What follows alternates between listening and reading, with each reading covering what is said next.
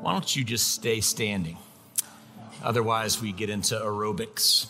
So I'm waiting for some of the adults to make a dash with the children some Sunday, but so far that hasn't happened.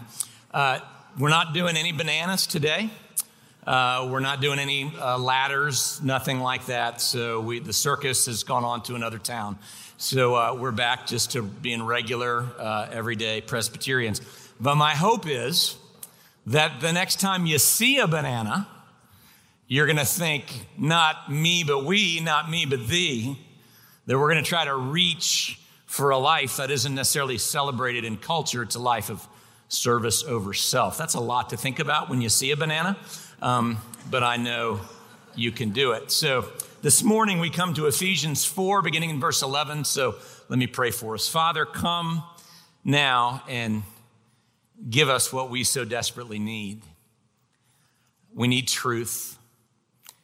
We need to understand where to find purpose and meaning in our lives.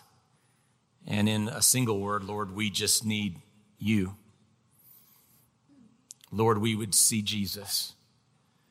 So by your Spirit, touch our hearts and open our minds. Overcome the sinful nature of my own heart today, that you alone would be honored and glorified. We pray in the name of Christ our Lord. Amen.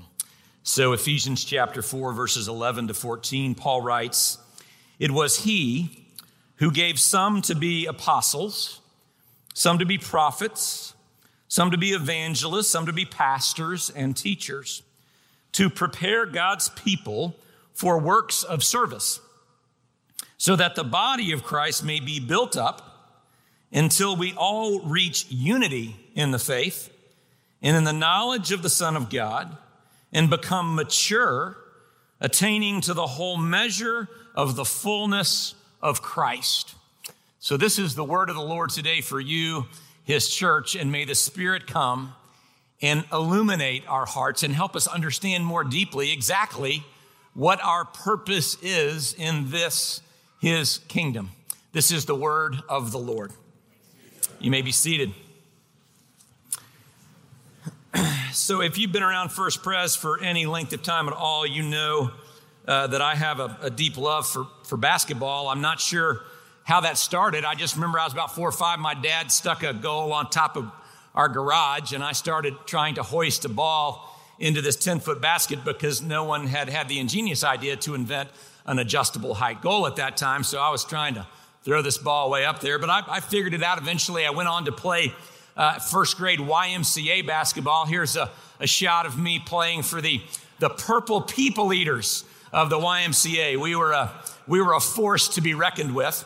So I went on to play elementary school, middle school, high school, and my basketball career was marked by a decided lack of playing time. So I was always good enough to make the team. I was just never good enough to get on the floor. Until my senior year, I finally actually got to start a few games. I got to play a little bit. It was really fun. So here's a picture of me my senior year, 140 pounds soaking wet and number 50. But I remember February the 18th, 1981, I took that jersey off for the last time, and it was incredibly painful because I wasn't good enough to play in college. And I knew that in that moment, I had just been relegated to a spectator role. I was no longer participating, and sure, I could play church leagues and pick up games, but we all know that's not the same. That's not the same at all as playing a meaningful game. So I had to go from playing the game to sitting in the stands, and especially when I went to SMU, I'd be watching other guys my age playing, and I used to think to myself, man, I'm so envious that I'm sitting here watching and they're playing. Which is why what happened to me my senior year at SMU, when you went into an SMU basketball game, you got a little 2-page program with the rosters on each team, some advertising, and there's a little number printed in the bottom right-hand corner. And at halftime, they would call one of those numbers, and that person would get pulled out of the stands. You got to go on the court and shoot baskets for money. And at this big game, I can't remember who we were playing, but there were probably 6,000 people there. The arena's packed, and they call my number at halftime. And I completely freak out. I'm like, this is awesome. So I go down on the floor, and the MC, Bill Melton, the voice of the Mustangs, is calling my name. I'm down at the end of the court where there's the band and the cheerleaders and the student section. And I'm like, man, I get to participate again. And I knew it wasn't a game. Of course I knew it wasn't a game, but it sure felt like one to me. My heart's racing. I'm sweating like a crazy person, which I know you find hard to believe, but I am just sweating. I'm so excited. And you had to shoot shots from all over the floor. I made 7 shots. It was worth $5 a shot. I made $35 and I got 6 months of free Whoppers at Burger King. So if you're a poor college student, that was like winning the lottery, right? So, I got back in the stands. I'm high-fiving my fraternity brothers. This is the greatest thing ever. And I sat down and I thought that was so great to finally not just watch, but to participate just one more time. Why? Because we all love to do the thing that we love rather than watch other people do the thing that we love. Think about it. If you're someone who just loves to cook, you would much rather be the one cooking the meal than watching someone else cook it. If you're someone who loves to sing and dance, you'd much rather be in the show than watching someone else be in the show. Now, of course, we love to watch the super experts that we can learn from in our craft, but we would much rather do what it is we love. We want to participate rather than watch because it's so much more fun. But what we find in our culture today, David Brooks describes our current culture as arena culture. And see what arena culture has done to us. Think about it. In nearly every city and town of any size, there's an arena, right? And when you come into the arena, you're accustomed to walking in and someone's going to do something for you. They're going to entertain you in some way and you are going to watch. So entertainment culture has actually moved us away from the doing of things we love. And we are actually now watching other people do for us. Can you imagine going to a Magic game and you walk in, you get your ticket scanned, and then one of the scanners there, the ticket taker says, "Oh, David, we're so glad you're at the game. We need you to hand out programs tonight. There's a stack right there. Go stand over there." Right? That would make no sense to you. If you went to a concert and you're in the middle of the encore, right? And someone taps you on the shoulder and they go, "Hey, Jerry, we need you to help us take down chairs tonight. Meet us in the back when it's over." Right? You would be incredulous. Why? Because you didn't pay for a ticket to come do something. You came to watch. It's the nature of our culture, and I'm sure you know where I'm headed with this. Arena culture has had a terrible impact on the life of the church. Because whenever you come into the church like this, there's just kind of that behavior that we've learned where you kind of think you've come in to watch the rest of us up here put on a show, right? And that's consumer culture. That's the attractional church model. It's what leads to the circulation of the saints, because in attractional, consumer-driven church models, best show wins. So you're constantly moving to whoever has the best act, because that's kind of what our culture has taught us.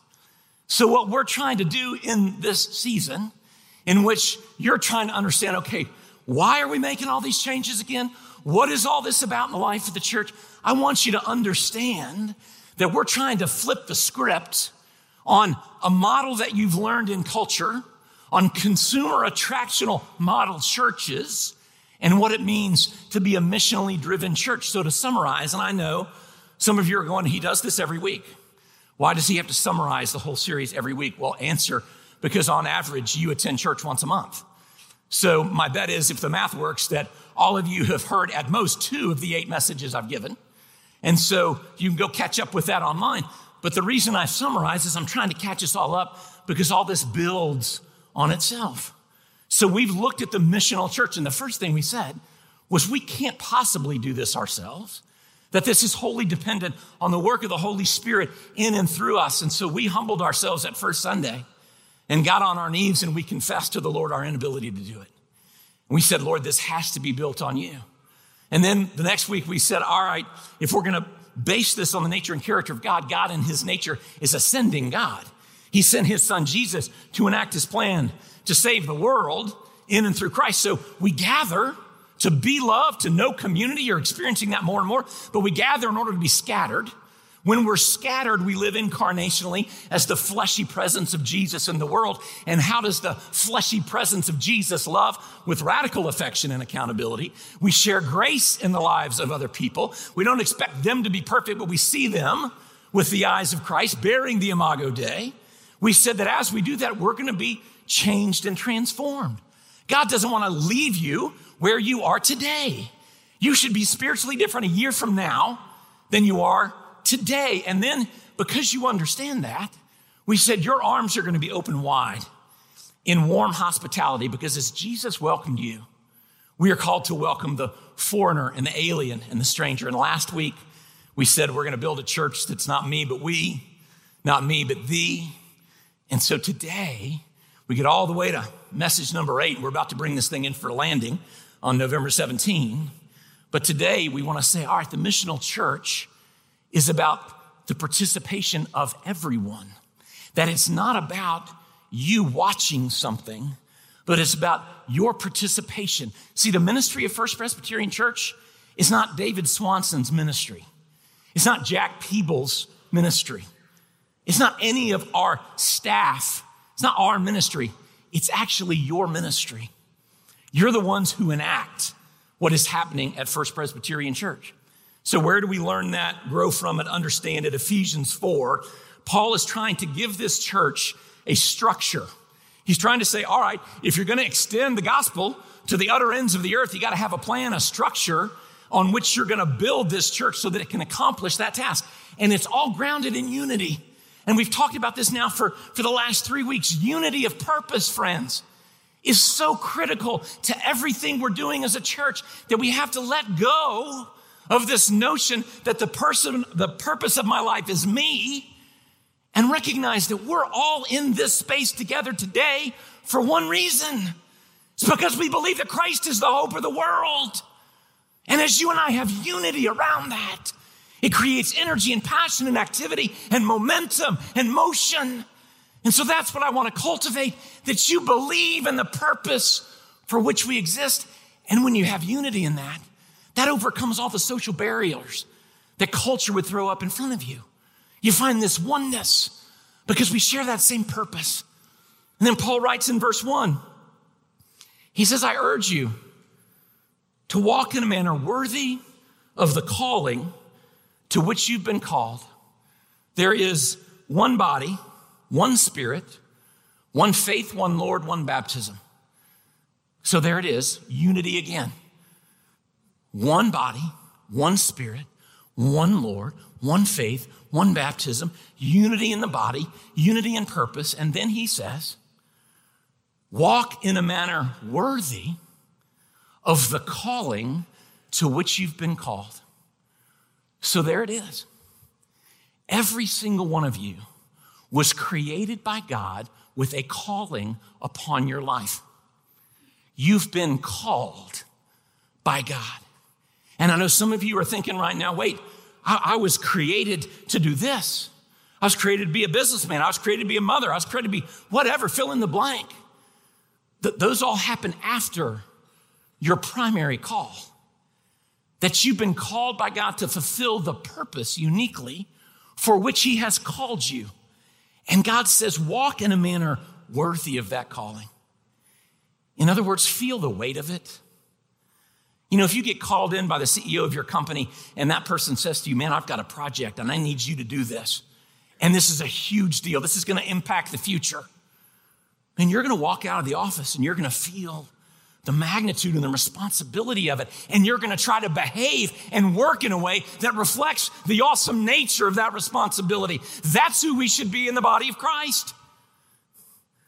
Do you understand the magnitude of what God has given to you? And not only the magnitude, but the privilege that he's put a calling on your life. Every one of you. And some of you right now are going, well, dang, I thought it was to get all the toys in life that I could because that's how I'd be happy. Well, that's what the culture's telling you. But that's not actually how it works. You've been called, you've been given gifts. 2 Corinthians 5:17, if anyone is in Christ, he's a new creation. We all understand that part. But then he goes on. All this is from God, who reconciled us to Christ and gave us the ministry of reconciliation. Who's us? Us is the church. Us is you and you and you and you and you and me. He's given the ministry to us. It doesn't say he gave the ministry to the pastoral staff. It says he gave the ministry of reconciliation to Christ to the body of Christ. So let's dive into what that looks like. First, we understand that this flows first. There is a God-given, God-created leadership structure because God in Christ loves the church and he always gives her what she needs. How does it start in verse 11? It was he, God in Christ, he who gave.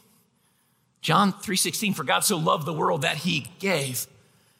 See, God in Christ loves his church.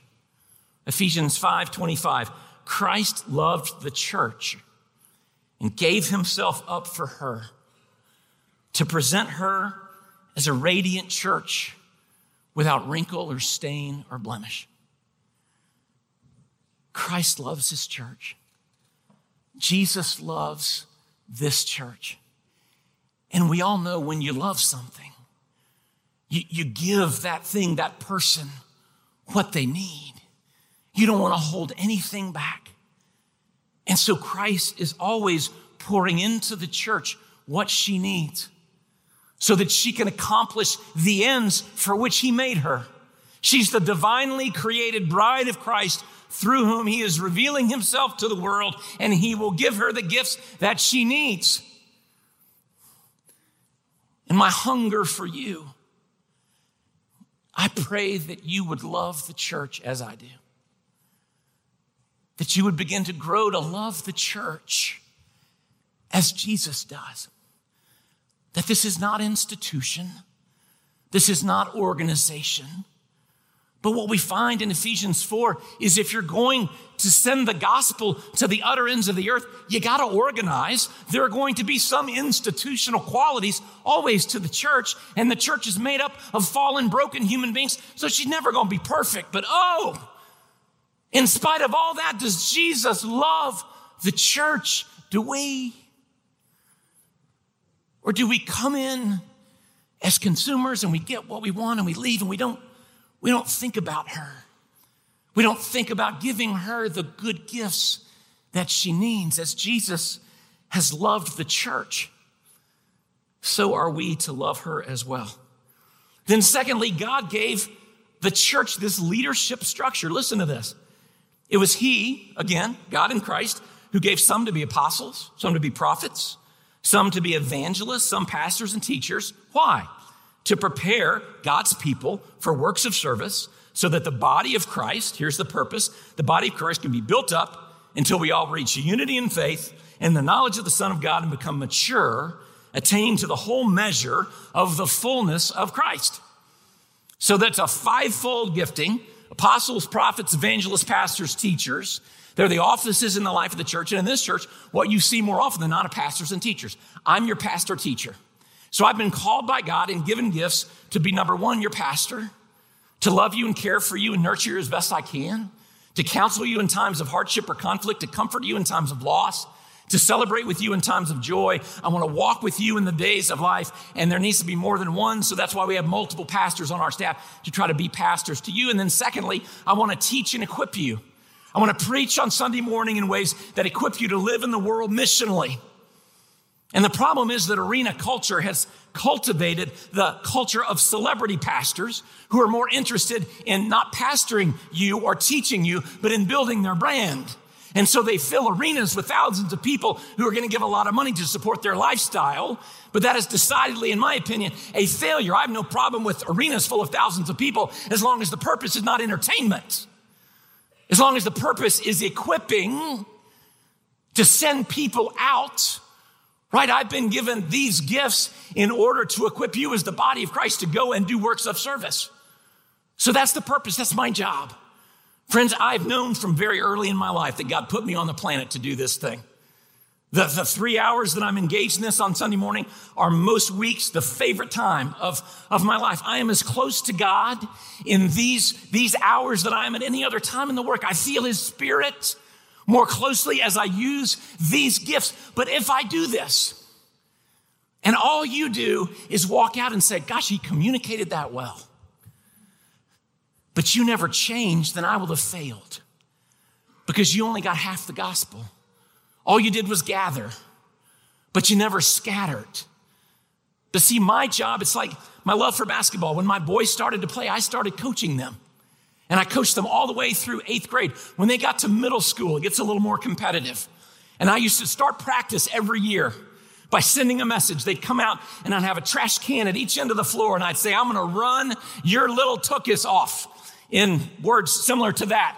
And I said, if you need to throw up, there's a trash can at the end of the court for you to do that. And then you get back out there. Now that never happened. I was kind of talking a big game. But the point was we practiced hard because I knew they were going to encounter opponents they'd never seen before. And my job was to prepare them to play the games. And the opponent was going to be crafty and deceitful in what they were trying to do to my team.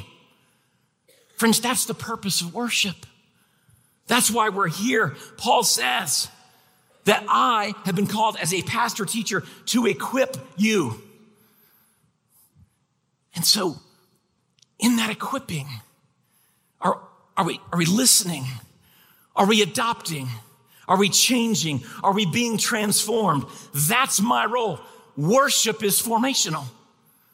When you gather in this space, this is formational. This is like practice.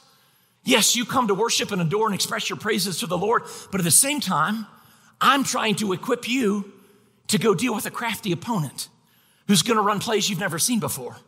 And it's going to wear you out and you're going to be exhausted. So if you're not built up by the body, then you won't be ready. So that's my role. Now let's think about for a second your role. If that's my role, what is your role? We're fighting against arena culture where you think you came to watch things. And what the church can be lulled into doing is just writing checks to grow the staff because the staff does the ministry. And then you get to go, woo, good job, Jack. Way to go. Way to help serve. Case, woo, good work. And you feel good about you because your pastors are out doing the ministry. But that's not at all biblical. In fact, that's the direct opposite of what the Bible says. 1 Corinthians 12:7. Now to each one, does that leave anyone out? No. To each one, the manifestation of the Spirit has been given for the common good. So along with the fact that each of you has been called, you've also been gifted. The manifestation of the Spirit are the gifts of God given to the people of God, each one of you, for what purpose? Not so you can go, wow, look at me. It's for the common good. It's for the good of our community, the good of our church, the good of your neighbors. It's so that you can participate and actually do the ministry of Christ. So I need you to flip the script. At First Presbyterian Church, the pastors have been given a specific office. We're pastors and teachers to equip you to go into the world and do works of service so that the body of Christ can be built up and we can attain to the full measure of the fullness of God. How good does that sound? Right? You should be thrilled by that. Because point 3 is playing the game is the fun part. Right? What if when I was coaching that basketball team and, we practiced hard all week and then it came time on Saturday for the game. And I said, okay, guys, man, you had a great week of practice, but I'm going to do this. We're going to run this like the church. Okay. And so today I'm going to play the game. You guys watch. I know we practiced hard, but you guys just sit here and watch me. Well, there'd be 2 things wrong with that. One on 5, even if they're in the 8th grade, I'm going to lose. And I'm going to be exhausted. I absolutely can't do it. It would be comical, just as it is, for the church to think that you can pay 4 or 5 pastors and staff a salary and expect us to go out and engage in the building of the kingdom of God and actually do well. We'll exhaust ourselves. It's comical when you expect us to do everything. And I'm not saying you do, but what I'm saying is you have to participate. Plus, if I said to those guys, hey, I'm going to play, I'd have had a mutiny. Right? Why? Because they didn't practice all that time just to practice. They practiced so they could play in the game. Right? And that's why I love what Paul says. He goes, look, verses 14 and 15. If we do this, then there will no longer be infants, tossed back and forth by the waves, blown here and there by every wind of teaching. And then this great little word, he says instead. Don't you love that word? Instead. I mean, I want to frame that and put it on my wall. It's this, but no, it's not. Instead of that, we're going to get this good thing.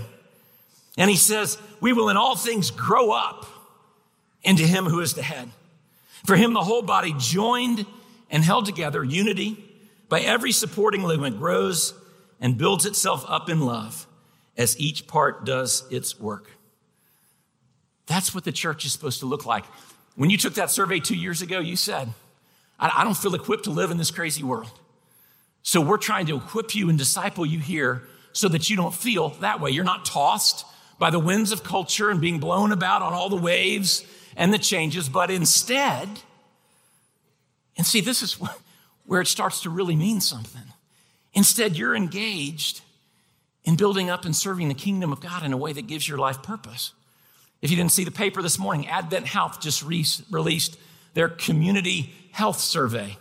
And it supports what I've been telling you for several weeks about another Orange County study that said 2/3 of Orange County residents feel very hopeless and depressed and purposeless most every day. The Advent Health study found 60% of people in a wider region, Central Florida, not just Orange County, find themselves hopeless and depressed every single day. Why? I would tell you because they live in a culture of individualism in which they believe that they have the power to give themselves what they need, and they simply don't.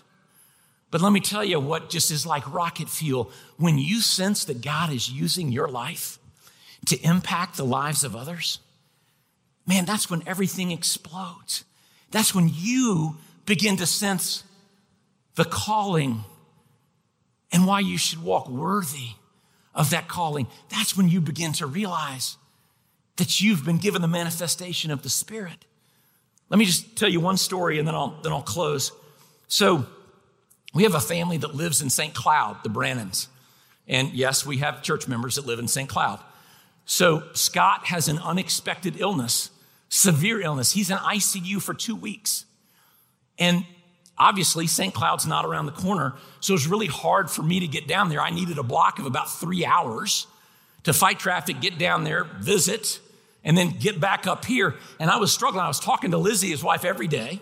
We were in good communication, but I hadn't been able to get down there. Well, enter Rocky and Linda Ellens, members of our church who also live in St. Cloud. They're in church one Sunday morning. They hear Scott Brannon is in the hospital in St. Cloud.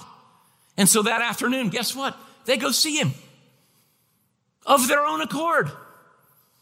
I didn't ask them to, but Lizzie that afternoon, late that afternoon, I get a text and she goes, thank you for sending the Ellens to see us. And I texted her back and I said, I didn't. And she texted back, what a church. See, that day the Ellens looked at their program and their number got called. And instead of saying to themselves, gosh, that's going to be hard for Dr. Swanson to get down there. Hope he makes it. They said, we'll go. We'll get in the game. We're going to participate and be the church. And what a blessing that was to the Brannons, and I'm sure to Rocky and Linda, to know that their visit meant so much. See, that's the body of Christ that we're trying to create. And please, don't say, okay, I'm ready. What program are you going to start so that I can come to church and do it? That's not what we're doing, folks. We're not creating programs. My job is to equip and train you so that you go into the world and act like Rocky and Linda. And you start, now, you want to talk about what you can do in your neighborhood? Absolutely, let's visit. But it's not program driven, it's people driven. Why? Because it's not my church, it's your church. And as we participate together, that's what's going to turn the tide in the building of the kingdom of God. And that's what brings us to the table. So let me pray for us this morning. Father, we thank you for your promises and your faithfulness that when you call people to build your church, oddly, you call us.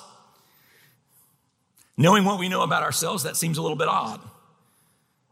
But Lord, you fill us by your Spirit and you enable us to do your work because you have first given yourself for us. And so even as you constantly give good gifts to the church, so we are called to love her as well and to give of ourselves for that unique calling that you have placed upon each one of us.